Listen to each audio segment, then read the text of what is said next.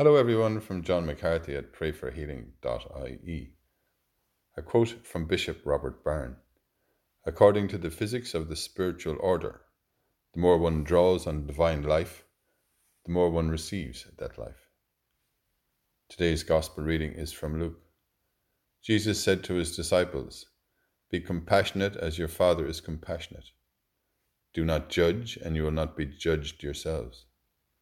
Do not condemn, and you will not be condemned yourselves. Grant pardon, and you will be pardoned. Give, and there will be gifts for you, a full measure, pressed down, shaken together, and running over, will be poured into your lap, because the amount you measure out is the amount you will be given back." Lord, you inspire us with your compassion. Grant us the grace to be compassionate towards ourselves and others. Pour a full measure of your Spirit into our lives and the lives of those around us, as we say together and pray for one another.